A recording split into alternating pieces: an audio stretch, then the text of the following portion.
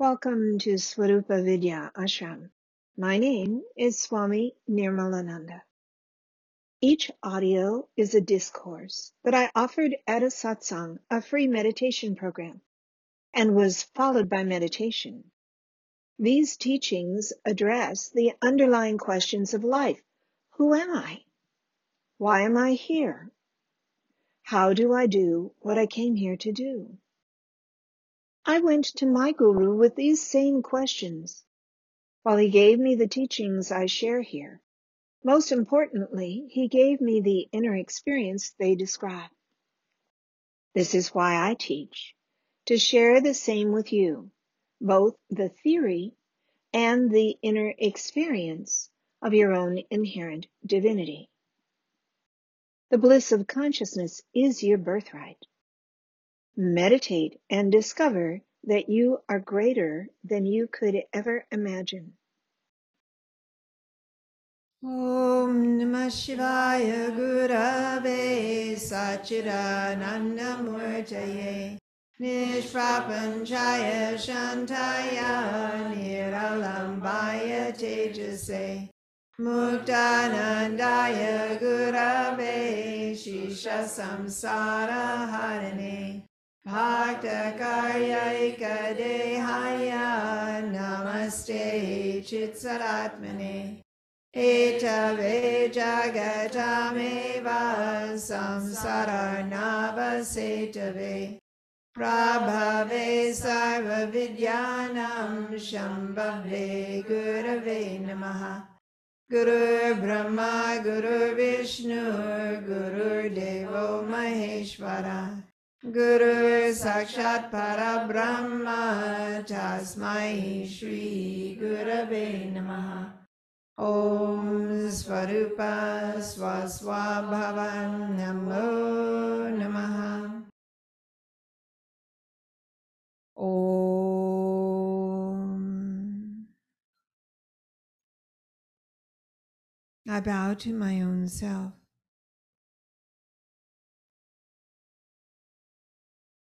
I bow to my Baba's own self. I bow to his Baba's own self.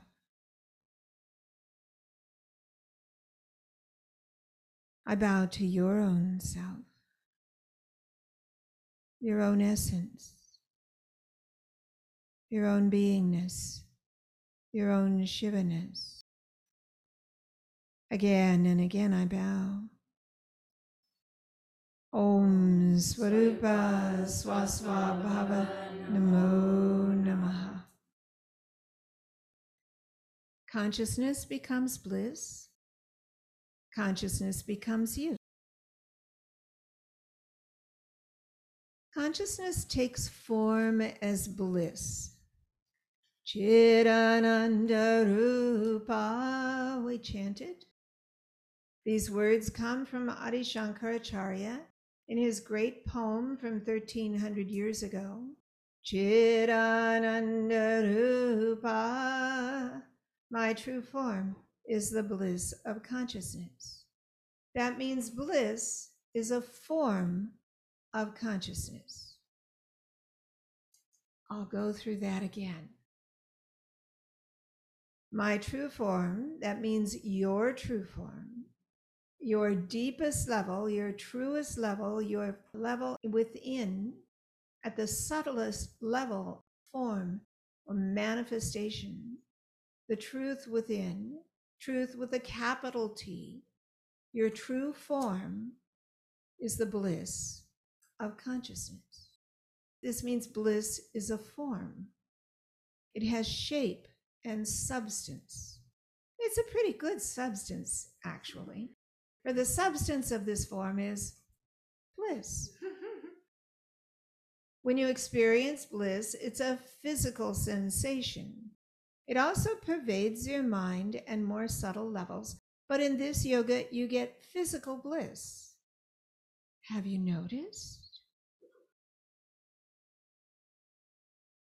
If you aren't experiencing bliss, you simply need to do more yoga. The bliss will come when you've cleared out enough of the density and blockages that you've been installing for how long? It's not merely decades, but lifetimes.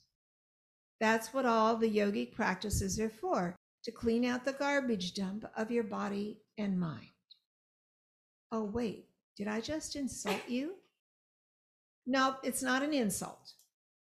It's merely an assessment of your condition. Like a doctor might say you have a broken bone or an ear infection and you need treatment. I say, if you're not living in bliss, you're living in a garbage dump. But who is the one dumping the garbage into your mind? So first, you stop dumping on yourself. Then you start cleaning out the residue. Then you'll find the bliss. Because bliss is your deepest level, so you may need to excavate to get to it. Chidananda Rupa, your true form, your deepest level, your truest level in form, in manifestation, the truth within, truth with a capital T. Your true form is the bliss of consciousness. But you don't yet live in the capital T truth of your own beingness, not yet. So you don't experience the bliss. It's all hidden within. That's the mystery that is explored in mysticism, the bliss and beingness hidden within. Hidden where? Deeper than your mind. Usually, when your attention is turned within, you're following the whims of your mind, adding to the garbage dump. The bliss is deeper. Your own self is deeper. To get inside beyond your mind, you've got two choices. One, you can master your mind, or two, you can call on grace, the revelatory power of the masters. Our lineage is so easy to connect to. Just call to any one of us, and the shift happens from the inside out. Hey, Baba. Yeah. Bliss is a form of consciousness. Chidananda Rupa. My true form is the bliss of consciousness. It's like ice is a form of water. Clouds are another form of water. Water takes on so many different forms, most of which we love. I opened my car door a couple of weeks ago to get out of it, and I found an icicle dangling from the bottom of the door. I hadn't noticed it when I got into the car, but it was still there after driving a short distance. I was delighted. I love icicles. Just as water takes on many forms, consciousness takes on many forms. Consciousness becomes bliss. Consciousness becomes you. The subtlest level or form that consciousness takes on is bliss. Then consciousness densifies itself through more levels until consciousness becomes you, the densest, most contracted, most limited form that consciousness takes on. Well, no, actually, consciousness also becomes mountains. They're even denser than any person can be. Consciousness becomes planets, most of which are very dense and heavy. Consciousness becomes everything that exists. However, you don't have to transform everything that exists, only yourself. It's only you that you have to work on. So what are you trying to do with your own particularly dense form of consciousness? Now, I'm not insulting you. I'm not saying that you're dense or stupid. It's a simple fact that your body is dense. It is physical. with bones and tissues and blood and other fluids circulating through, that's all dense, meaning it's like ice compared to water. All right, partially frozen water in your body. The fluids are still a little slushy, so they move through, not totally frozen. It's a simple fact that energy becomes matter. Consciousness has contracted or densified itself to become your body. What about the levels in between consciousness and physical matter? Bliss is the subtlest level. Your body is the densest level. In between, you have the Tanmatras and the Mahabhutas, the subtle elements underlying matter. More obviously, you have your mind and senses, as well as the Kanchukas, the subtle dimensions of the creative power by which consciousness becomes you. Your job is to rewind the process. You start with your body, sitting in the density, with an easy upright spine, breath open and easy, using your mind to explore within. We'll do this in our meditation today, and I'll talk you through the process of exploring within, through the levels of your being, all the way to the subtlest dimension, bliss, which is your true form, a form of consciousness. When you're all caught up in your body, or you're repeating your script to yourself again, reinstalling your limited sense of personhood, then you can't find the bliss that is hidden deeper within. So you meditate, and then later you meditate again, and again, and again. Each time uncovers who you really are a little more. Bliss can be a continuing inner experience. I named it this way in my current month's teachings article. Bliss can be a continuing inner experience. That's yoga in a nutshell. Beyond merely being a possibility, bliss should be a continuing inner experience. Hopefully, you agree with me. Most people don't need for me to explain that bliss should be a continuing experience. Somehow everyone seems to know that they should be in bliss all the time. Everyone wants to live in bliss all the time. Everyone desires bliss. And they do things to try and trigger the bliss. And they complain when those things don't work. And they know who to blame for why they're not in bliss. And they whine to everyone they know about their lack of bliss. It sounds a little like the conversations you may have after satsang, while you're blissfully consuming home-baked treats and complaining about the lack of bliss in your life. What I don't understand is how you can put so much energy into not being in bliss.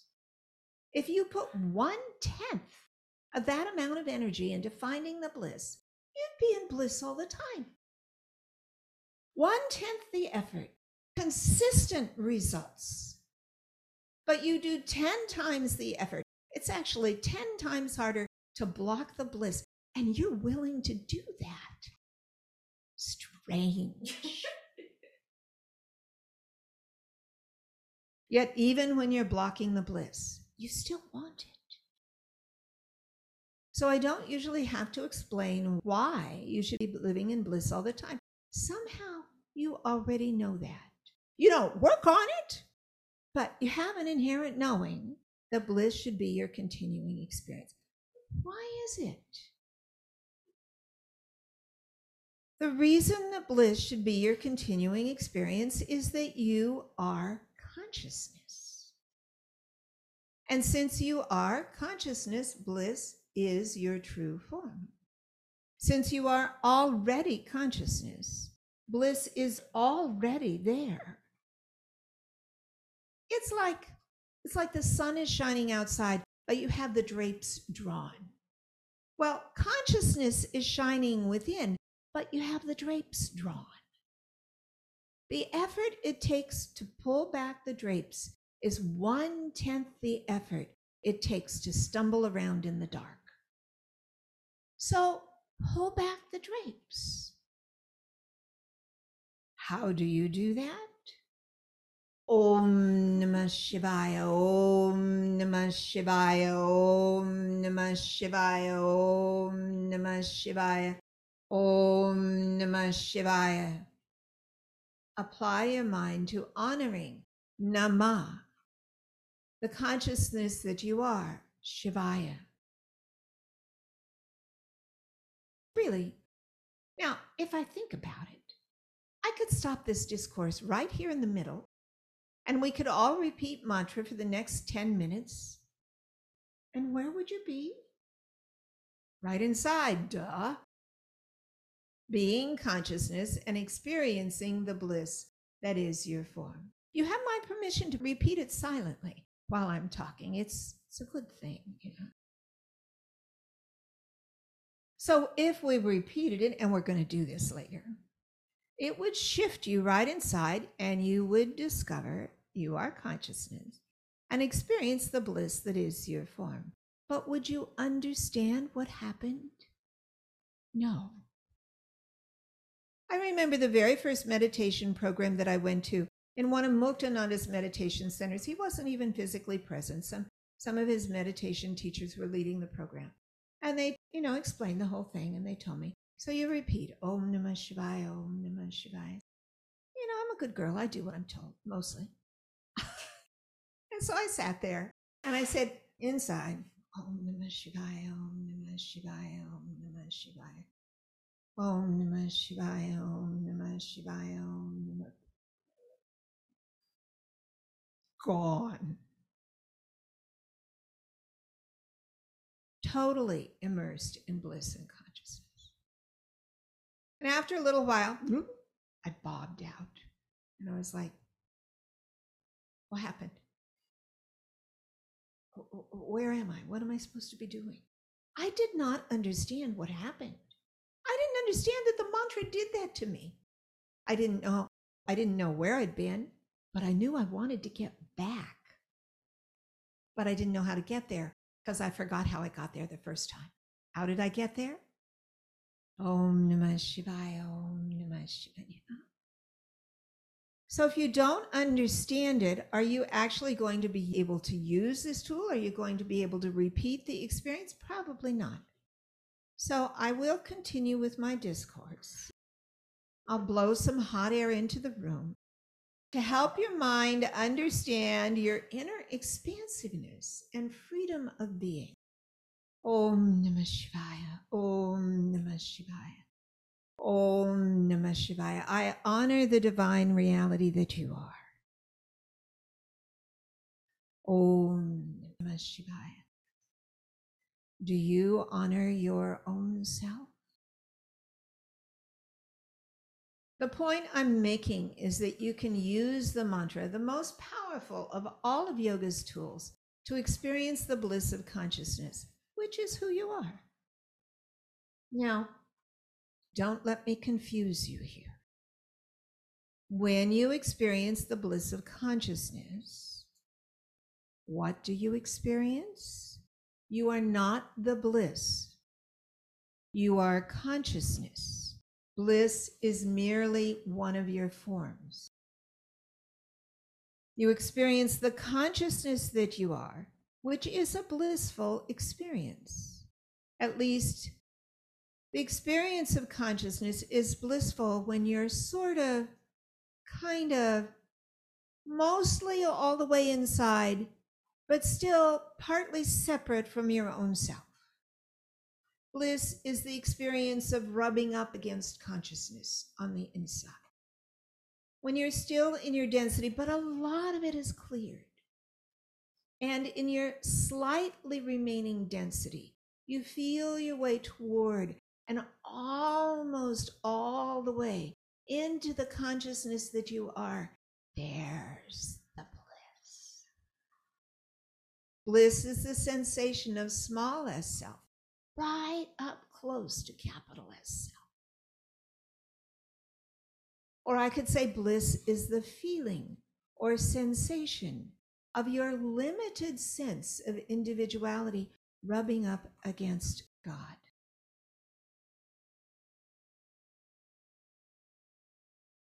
Bliss is the sensation of small s self, right up close to capital S self. Or I could say bliss is the sensation or the feeling of your limited sense of individuality rubbing up against God. Now, I just equated your own capital S self, your own self as consciousness itself, as being the same as God. Some theologians might have a problem with my equation, but it's pure yoga. It's pure mysticism. It's pure Rumi. I searched for God and found only myself. I searched for myself and found only God. It's pure Muktananda. God dwells within you as you. I always loved his teaching, as I could fully resonate with the first part of it, God dwells within me. But for years, I had trouble understanding what he meant by the last two words. God dwells within me as me? What did he mean, as me? I could understand God dwells within me because I read the poetry of the Transcendentalists, Whitman and Emerson, especially. They got it from India, though they rarely disclosed the source. Their poems seeped into American religious sensibilities, downright changing what is taught from the pulpits in most churches. It's so different from 200 years ago. I know because in college I studied the sermons of the important preachers from before the Transcendentalists, fire and brimstone.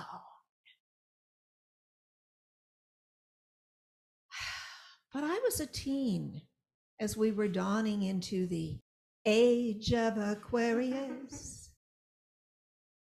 I was a child of the Transcendentalists, sipping the nectar of the Vedas without even knowing it.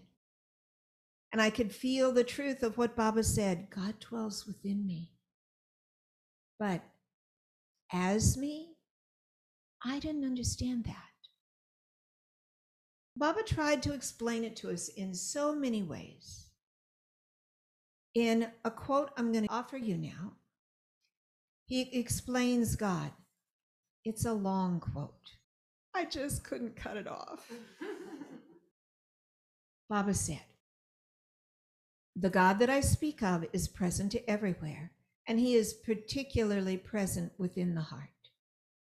His nature is the highest bliss, supreme bliss.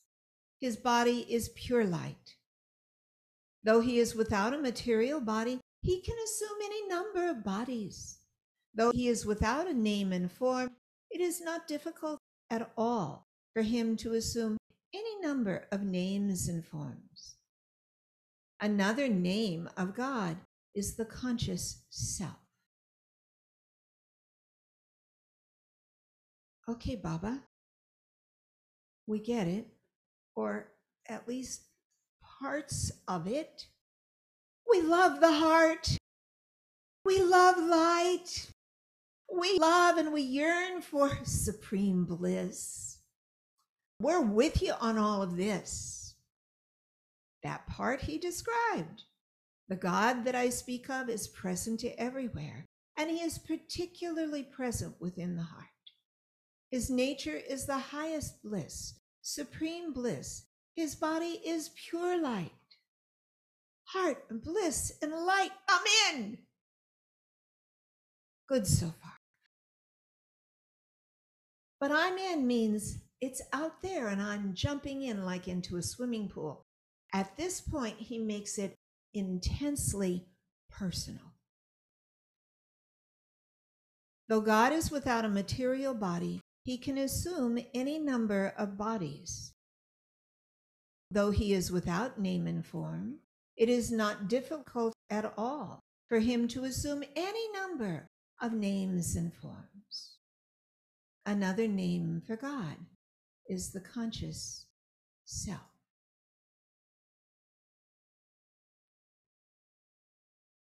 Yes, this is personal. God has assumed any number of bodies, including yours. That doesn't mean that there are two of you in there, you and God. There's only one of you in there, and the one who is in there, in your body, is you, who is God. Another name of God is the conscious self.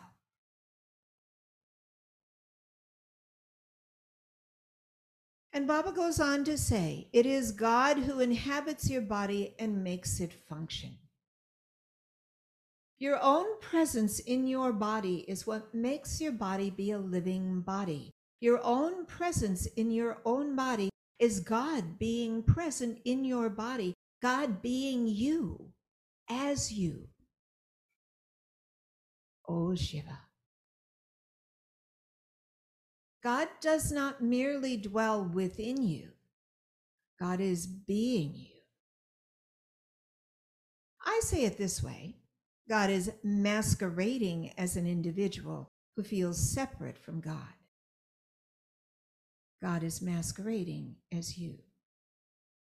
But when you look within and you use your mind and mantra to delve deeper and deeper within, you will know who you really are.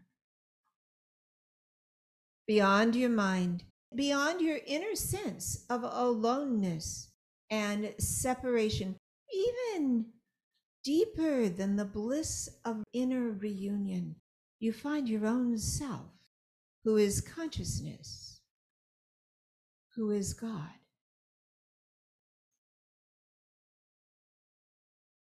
How do you do this? You need a boost. Just like a little kid who sits on his daddy's shoulders to see the parade marching by. That's what these guys do for us. We stand on the shoulders of spiritual giants. They give us what they got. That gift is called Guru's grace. The mantra is fueled by Guru's grace. My life is fueled by Guru's grace, and I wouldn't want it any other way. Baba described it this way.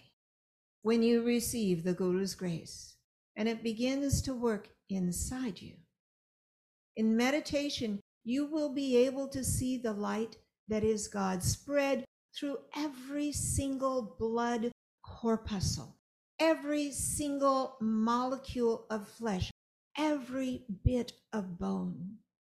Everyone has the power of seeing God because God is within everyone. Grace opens up your seeing so you can explore within. Grace opens up your being so you can know who you already be. Oh, Shiva. How do you invoke that grace? Om Namah Shivaya, Om Namah Shivaya, Om Namah Shivaya, which we're going to do. Om Swarupa Swaswa Bhava Namo Namaha.